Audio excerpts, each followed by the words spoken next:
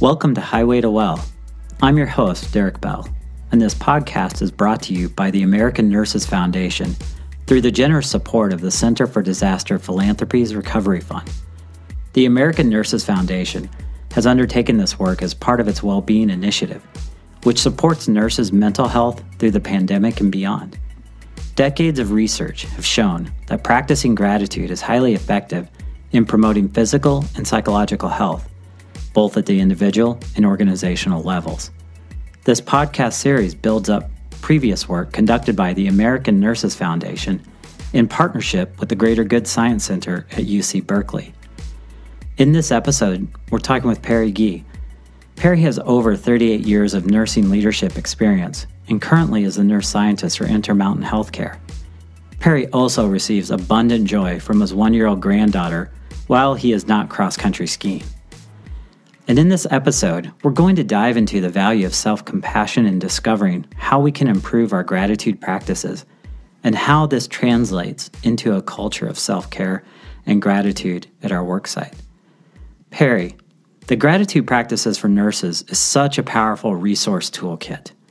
But I want to take a step back and talk about what do we need to cultivate in ourselves to give gratitude a better chance for success. What is it that you think we need to? Well, thank you so much for having me today, Derek. And I really am excited about this topic. And I think to increase gratitude in nurses, we need to take those steps back that you mentioned and start with empathy. Okay. And when we understand the concept of empathy, it's that what does other people feel? How do we know what they feel? Are we listening to them actively? Are we not judging them? Are we being aware of them? And keep in mind that empathy plus this desire to help someone is what compassion is. And so I think compassion is the nursing superpower. That's what we do well. That's what we know. That's what gives us so much joy. And later on, I want to connect compassion, especially self-compassion, to the work that we do with gratitude.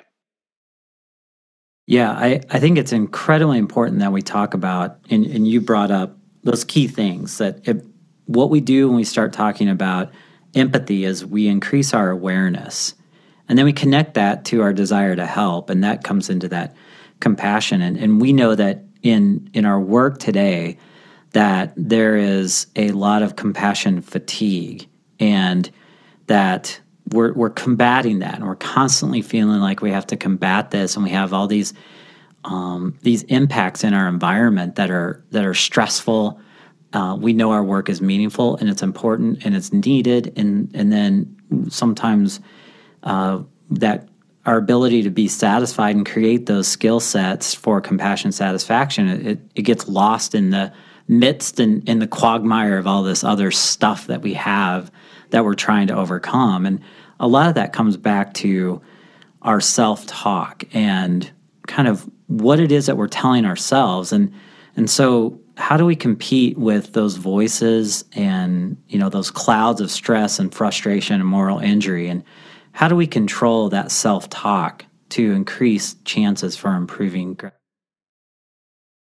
Derek, if we have a second, I'd love to tell you a little story that I heard from a fellow nurse earlier this year.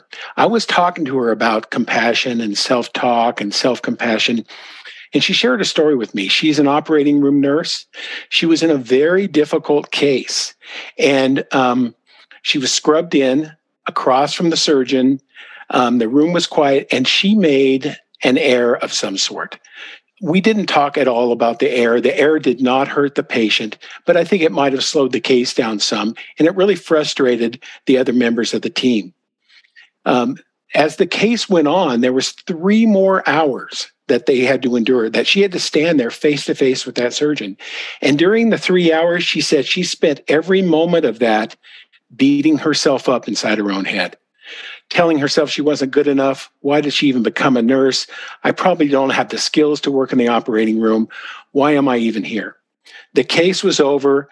The patient was fine, moved on to the recovery room. And the nurse realized why did I do that to myself? She was exhausted after that case from beating herself up, more exhausted than she normally is after a case. And she said to herself, why did I do that to myself? And so I really think this is a very important piece. And this is something that nurses can do.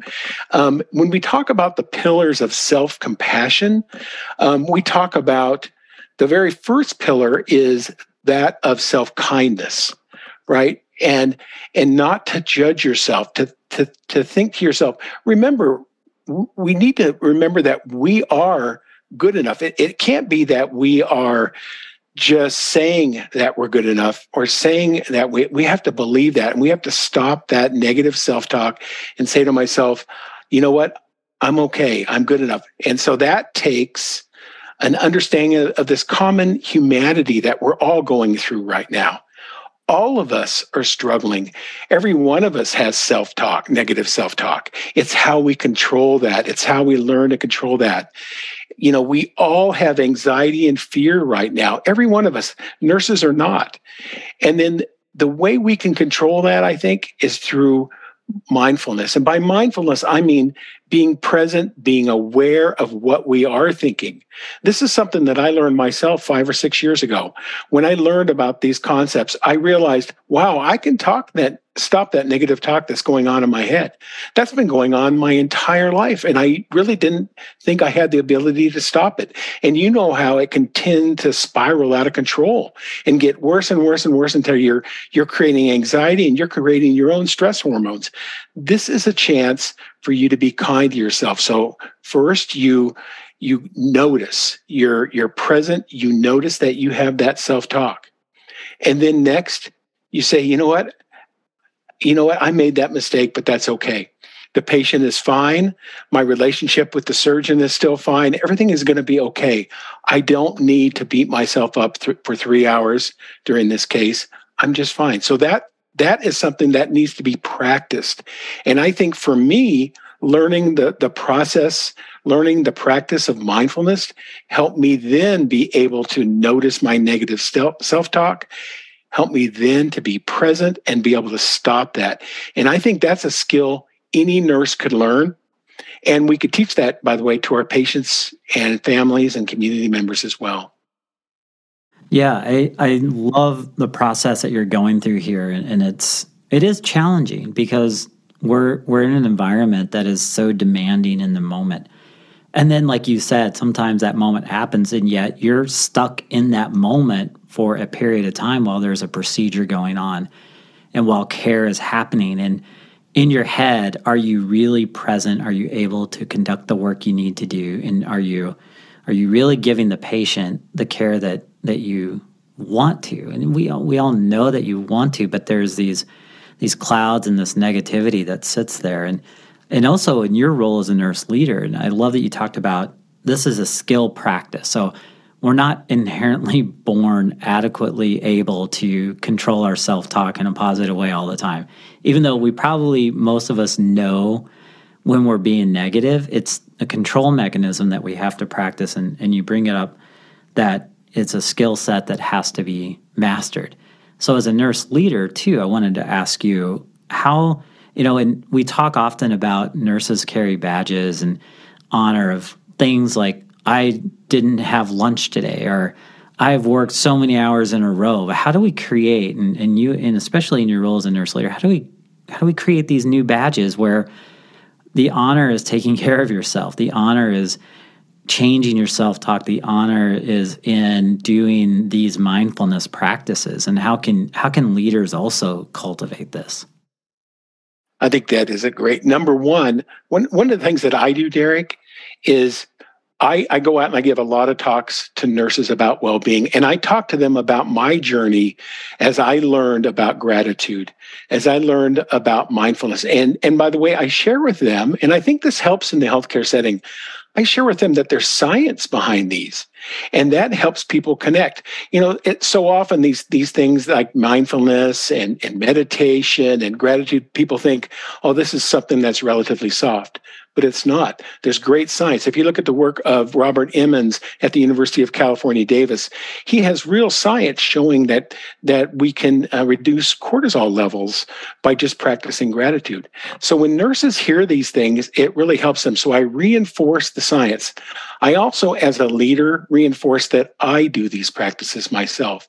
Every single day, I use the word gratitude frequently in emails, or grateful. I'm grateful for you for this, trying to reinforce that terminology. And then last, I just saw recently in a meeting, and I really love this. Our lead well-being person for physicians at my organization is a person named Dr. Ann Pindo, who's somebody I really admire. And she's been working very hard, like I have, over the last couple of years, especially during the pandemic. Ann announced at our last meeting, hey, I'm going on a family vacation. And then she stopped us and she said, by the way, this is going to be a real vacation. I won't be working. I'm not going to be answering my emails. And I just want you to know that. So you won't be able to connect with me for the next week. I will be gone. And it's true. She did that. She reminded us of that. And she even put it in her automatic reply on her email. Hey, I am on vacation and I'm relaxing with my family. I will not be able to answer your emails right now. Here's what you can do. I love that. That's not common practice in healthcare, certainly in the executive ranks, but also with all nurses. We don't frequently do that. We don't honor taking time off. Yeah, that is some of this when we're talking about it, and it's reflective of we have the opportunity to change something, and it may seem small, almost meaningless, like your out of office message. Yet it takes somewhat of a brave step for anyone to put on their message, I am out exploring. I'm not going to be available. I will return your message upon my return, and maybe leave someone's note if there is an emergency, contact this person.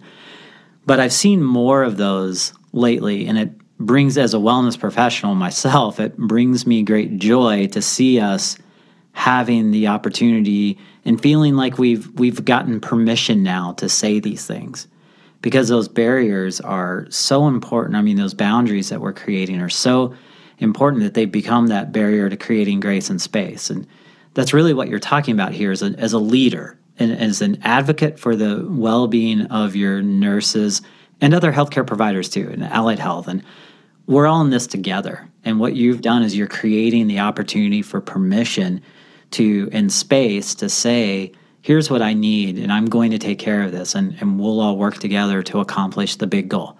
And so part of that is making sure that we all do what we need. And if it means putting in your out-of-office message that you're going to be exploring with your family, you're on a vacation, or you're taking time for you. I love seeing those. That means, to me, that speaks to a healthy environment.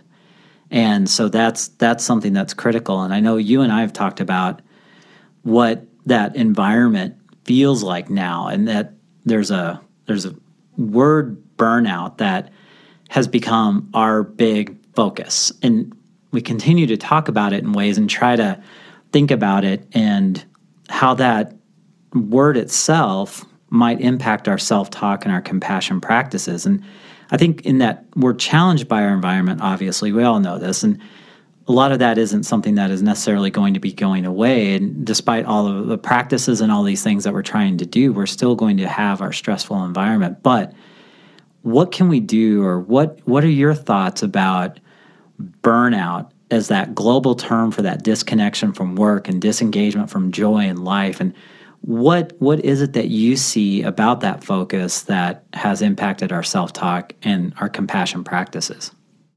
I'm so glad you brought that up, Derek. And burnout is something I've been studying for several years, and it is exhaustion and cynicism and inefficiency, and it's a work-related condition. And burnout is something that if we weren't working, we most likely would not have. But what we always have is compassion fatigue. I may be compassionate towards my neighbor, or compassionate for what's happening with immigration, or what's happening with something around the country. I may have empathy fatigue, just for worrying so much about others. I may have secondary trauma as a nurse because I work in the emergency department or I work in the OB department and I see people suffering every single day, and that may bring secondary trauma to me. I may have moral injury and moral distress. Frequently in nursing, we have to do things that sometimes we don't want to or we don't feel are right. And, especially during the pandemic, we stopped allowing visitors during the pandemic. And we didn't feel good about that. Here I have a dying family member and we won't even allow someone to come in and visit them. That was terrible. That made me feel terrible as a clinician. We have a cumulative grief where we've lost many, many patients over the last few years. That adds to this. We have just general stress. We have personal stress like everyone else. I'm stressed about my children. I'm stressed about my grandchildren. I'm stressed about the community. And then nurses, like all other people in the population, we have a level of anxiety and depression. That's normal, just the same level that the general population would have. And some nurses, in fact, they say as many as 18% of nurses have some degree of PTSD. So we have all of those other conditions lumped in with this term of burnout, and it's not necessarily burnout. And we treat all these conditions differently. So, for example, for compassion fatigue, we can treat that ourselves with compassion satisfaction. That's the cool thing about compassion, is that when we pour out compassion to others, we also get something from it. We get that good feeling when we're able to spend time with our patients and help them alleviate their pain or help them move on to the next phase in their life. We get a compassion satisfaction, and that'll help us combat things like compassion fatigue. So every one of those conditions that I mentioned has a slightly different intervention or method or strategy to help improve well-being. And maybe people have a combination of all of those, and that may change from day to day, but it's not just burnout. Yeah, I love that you're framing burnout in a more, I don't want to say more complex, but breaking it down, because I think we get caught up in this global idea of what burnout is, and what we're actually talking about is a set of all these different factors. And they all have different types of interventions that can help. And they all fall under this larger umbrella of these gratitude practices and in this opportunity that we have to rewire the very fabric of our soul and provide ourselves some space to practice and develop these skills to be the antidote to all these different things that are happening to us or that are part of our stress load. And so I love that you broke that down and helped us see that we can do we can have a set of different practices for each of these. And that is something that we want to do here and express the bountiful resources that are part of the toolkit, and also learn from you about examples of what we could do today. So I wanted to ask you, in what is it that you would suggest that people could do right now, a couple gratitude practices that they can listen to here and then walk away saying, oh, that is something I need to do. What are a couple really good ideas that you have? Well, number one, so I started practicing gratitude myself several years ago. And before I get out of bed every single morning, I think to myself 3 things that I'm grateful for at that moment. Every single morning I do that. I take a couple deep breaths. I don't even get out of bed, and I do that. That's one thing that's easy. Another thing that's easy, and by the way, these things don't cost anything either, and they don't really take a lot of time. The second one, I was really invite you to join me in being mindful about the conversations that are going on inside your own head. This has really changed my life, being able to do this. So what are those conversations that are going on into your head?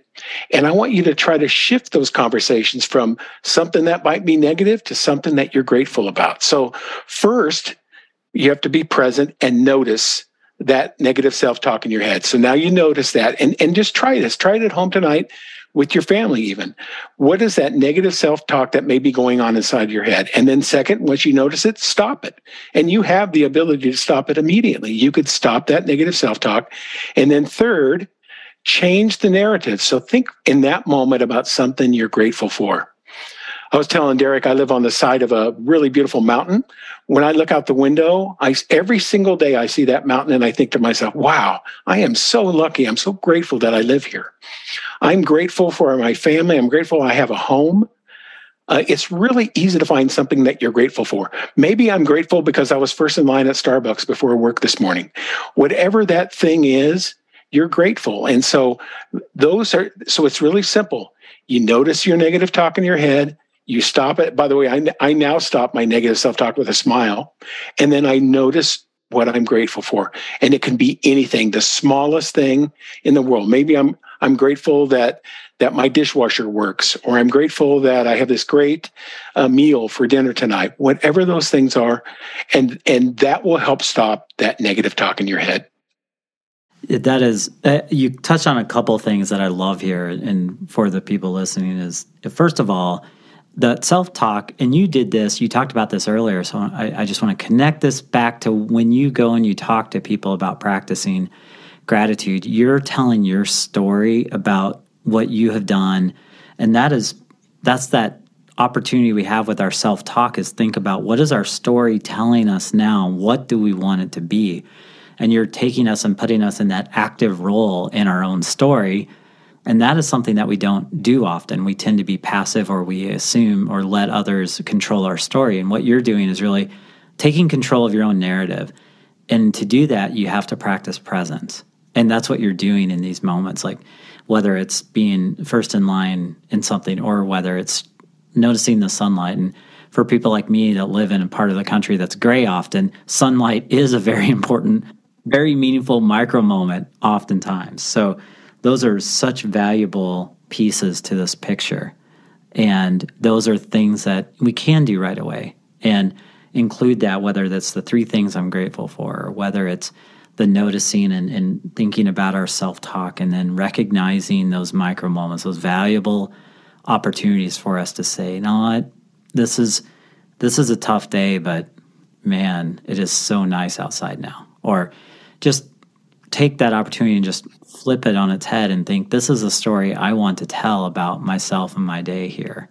And you're doing that. And that speaks volumes about that in a way, mentoring and in that leadership role that you have, but also creating, like we talked about, the grace and space and permission for people to practice this.